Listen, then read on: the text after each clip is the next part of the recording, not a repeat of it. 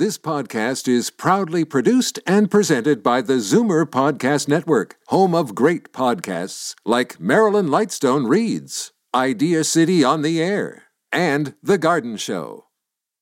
You're listening to an exclusive podcast of Fight Back on Zoomer Radio, heard weekdays from noon to 1. Now, Fight Back with Libby Znaimer on Zoomer Radio. Good afternoon and welcome. We begin with a snapshot of Islamist radicalization in Canada. It's a new report from the Macdonald-Laurier Institute that looks to quantify the numbers and compare the situation here with the U.S. and Western Europe. It's important work, especially in light of the fact that ISIS has been all but wiped out, and many of these so-called foreign fighters are trying to come home.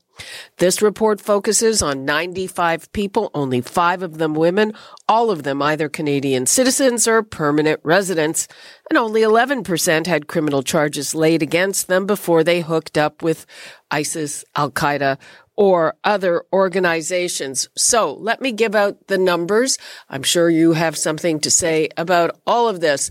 416-360-0740, toll free 1-866-740-4740. And right now we are going to the authors, Alex Wilner, who is an assistant professor of international affairs at Carleton University, and Irfan Yar is a counterterrorism and foreign affairs analyst and currently a research intern at the Macdonald-Laurier Institute.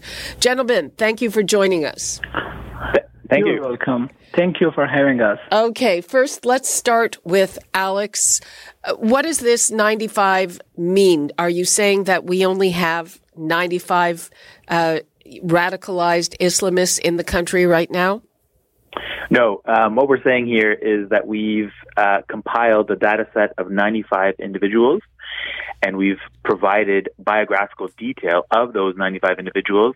The data set itself, which is built on open source information from media, government sources, etc., stretches back to 2006 and ends in 2017. So basically, we've collected information on 95 individuals who are known to or are suspected of having facilitated, participated, supported Islamist violence or of being radicals between that in those 10 years. So basically, it captures the rise and fall of ISIS, but it goes right back to the Toronto 18 case as well. Okay, so, but do you have a good fix on how many people are actually in the country right now? The reports that we have, and these are open source reports that are corroborated by government. The government figures suggest about 190 to 250 overall. At one point, traveled overseas. Some of these are fighters. Some of them are individuals, including minors or women, who went to ISIS-held territory for reasons of building the so-called caliphate, right? So a whole mix of these extremist travelers. And then the corroboration is about 60 individuals have come back to Canada of that total number. Okay, so 60 are already here. And just before we move on to more substantive things, do you have a fix on how many people want to come back? That's a great question. We know that there are up to several dozens, currently being held either in prison or in intern camps by Kurdish forces or by the Turks, by Turkey. These are individuals, again, women and children, including children that were born within ISIS-held territory over the last 5 years. These individuals have a nexus to Canada. Many of them, I believe, would like to come home to Canada. Question is whether or not we let them in and under what conditions. Mm-hmm. Irfan, how do we compare, on a per capita basis to the United States or to countries in Western Europe who have the same problem? In our study, which of course is a Macdonald-Laurier Institute publication, we found many interesting facts. For example, we found that most of these individuals were men and there were very few women. The data also suggests that the average age of the Canadian jihadists is 27, which is almost similar to the average age of U.S. jihadists. But if we compare this number to that of Europeans, Canadian jihadists are a few years older. And also, interestingly, we have found that the Canadian jihadists are way more educated than those of their European counterparts. And of course, the U.S., there is not a big difference between the U.S. jihadists and their Canadian fellows in terms of education, age, and even you can say the number is also not that different. Alex, what difference does that make if they're older, better educated, and I guess more of them are men, so we had fewer women who went over to become brides of ISIS? Is that the correct conclusion? So the figure on women is interesting. The data stopped in 2017. The data collection stopped in 2017, but we know from data from Revelations published in 2018 that several more Canadian women have resurfaced. So I think that number is probably a bit low. And if we were to update the data for the last 18 months, we would have more women. But overall, I think the pattern holds, just as Irfan just suggested, that by and large, Canadians in our data set are older. They're much more educated. They have less criminal motivation before the radicalization process, and they're more ethnically diverse than their European or American counterparts. I think that's fascinating for a number of reasons. There's a lot of academic literature relating age and motivation and participation in militancy. There's relationships between education and economic development and militancy. Same thing between the nexus between criminality and terrorism.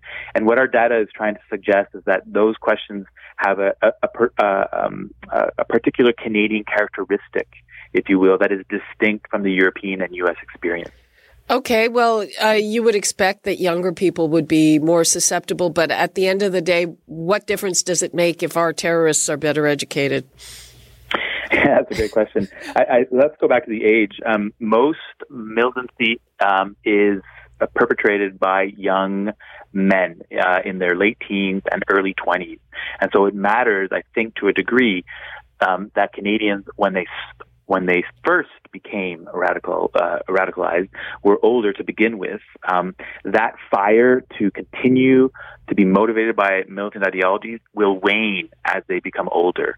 And so if we're 5 years past the point of radicalization, these individuals are in their 30s at this point, they may be especially keen to drop the ideologies and the hatred that they held onto as younger adults. And so here, I think then, But if you're saying they're radicalized at an older age, then maybe they're more militant?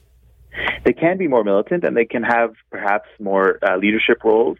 But the point is that, once a radical, not always a radical. And so there's lots of cases of individuals after incarceration, after proper rehabilitation, who have renounced the violence. We don't have to forgive them, but they have renounced the violence with which that they participated in.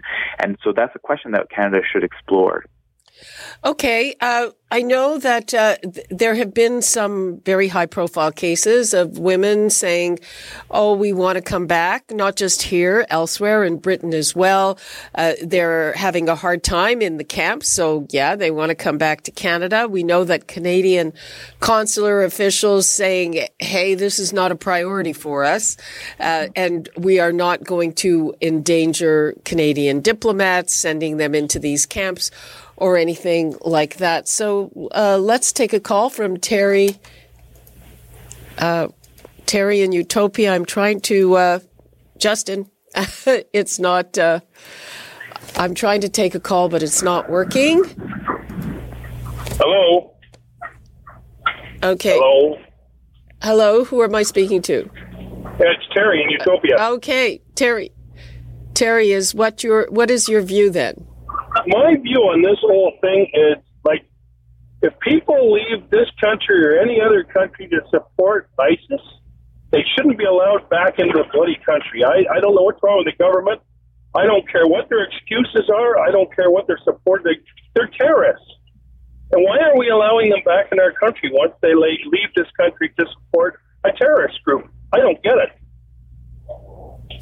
Okay. I would like to give some comments on gentleman's opinion. Yeah, to a certain degree, I agree with you that they shouldn't be allowed. But again, we have some political and moral question related to the foreign fighters' persecution. For example, should their citizenship be revoked? What was the nature of the crimes that they committed overseas?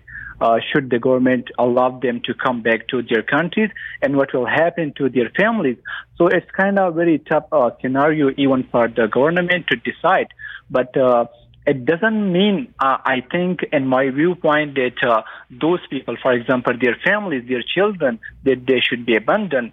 So the government must find some way to figure out what can be done and how they can deal it in the most effective way. Okay, but Alex, as you were mentioning, some of these children were born overseas. That's right. I mean, I appreciate the comment. I think most people feel that way, by the way. Right. So I think what our government and what other governments are currently exploring, is particular in Europe, is building different classifications of these extremist travelers. So you've got children that were born abroad. They have no agency in how they got there. We can't punish them for having done nothing. So that's at one far extreme. At the other far extreme, we have young men and some women who purposefully went overseas, were recruited into militancy, participated in brutal acts of violence, right? And anywhere in the between there, we have individuals who were on the sidelines. We have women who were jihadi brides, so-called jihadi brides, and so on. What the governments are doing is categorizing these individuals and trying to build an approach that fits each of their individual cases. And so in the point of the hardened fighter, of course, we're not just going to let them in. There's a national security consideration here. But if there was enough evidence to charge them and incarcerate them in Canada under Canadian laws, then that is one avenue. But that solution doesn't fit for other women who may have aspired to help the Islamist State build itself, but not to participate in violence. So a different solution exists there, and for the children and so forth. And this is why there's quite a bit of nuance in terms of how governments are approaching this question. Okay, so leaving that aside for a second, my take of your conclusion is that this is not a really big threat to Canada, that the fatal attacks have not been from people who are directly trained by any of these organizations, but from, fellow travelers, lone wolves, whatever you want to call them. Am I stating your conclusion correctly? That's one of our conclusions, certainly, is that the vast majority of the attacks in Canada were conducted by individuals inspired to act but not trained to act. And in comparison to the European data or the American data, the attacks that we've suffered have had limited, if not damaging, effects. And so of the hundreds of Europeans that have been killed in the last 5 years alone, we have nothing to compare ourselves to that. And so we're in a better position to handle the few terrorists and other extremists who are willing to come back. And we have a basis that is much distinct from the European experience and distinct from the American experience. Again, the point here is that there's a Canadian characteristic to the radicalization process. Therefore, there's very likely to be a Canadian response or Canadian approach to diffusing the issue as well. Okay, well, I would, this is just a guess, going into an election year, I don't think the government is keen to take this on. And if you can judge by the reaction to, for instance, the $10.5 million settlement for Omar Khadr, I don't think that they want to go anywhere near this, and just kind of ignoring it, which is what they're doing now. I would suspect that will continue. The problem with ignoring it is that of the Canadians that make up these foreign extremist travelers that are being currently held by the Kurdish forces, for instance, there's a few Canadians of hundreds, potentially thousands of other foreigners. The Kurds have basically effectively said that they don't want to hold on to these individuals for much longer. And so there's political pressure from the Americans to repatriate and hopefully incarcerate some of these individuals. And there's pressure from the Kurds to potentially release them. There's also the risk of a prison break. We've seen that occur elsewhere in Syria and Iraq in previous years. The point is that there are hardened criminals, hardened terrorists being interned with no clear solution as to what to do. The most dangerous consequence of this is to have them not be reintegrated or dealt with in a legal manner, but to rejoin the battlefield in Syria or in Iraq or elsewhere in North Africa and the Middle East more broadly. So again, it's a hard place. There's no easy solution, and we're stuck between Iraq and Iraq in a hard place. Okay. Just wrapping things up. So what are we left with all of this, Irfan? Let me say I completely agree with Alex.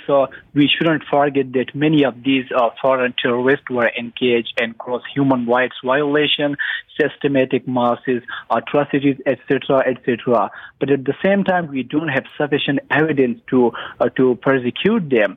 So the government should try to gather evidences and, of course, categorize them so that the court can deal with them according to their crimes. And what we would suggest to the government is that it should monitor the Canadian jihadists, including the returnees, be it through websites or whatever database. And also, I would like to say that a de-radicalization process is one of the most effective ways so that these extremists do not return back to terrorist or radical activities in Canadian soil. And of course, for the long-term safety, the government should introduce some policy measure to ensure that radicalization and terrorism do not expand in Canada.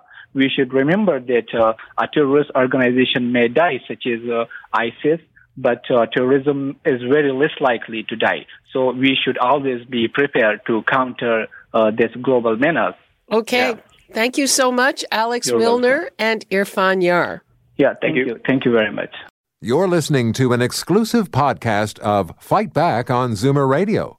Heard weekdays from noon to 1. You're listening to an exclusive podcast of Fight Back on Zoomer Radio. Heard weekdays from noon to 1. You're listening to an exclusive podcast of Fight Back on Zoomer Radio.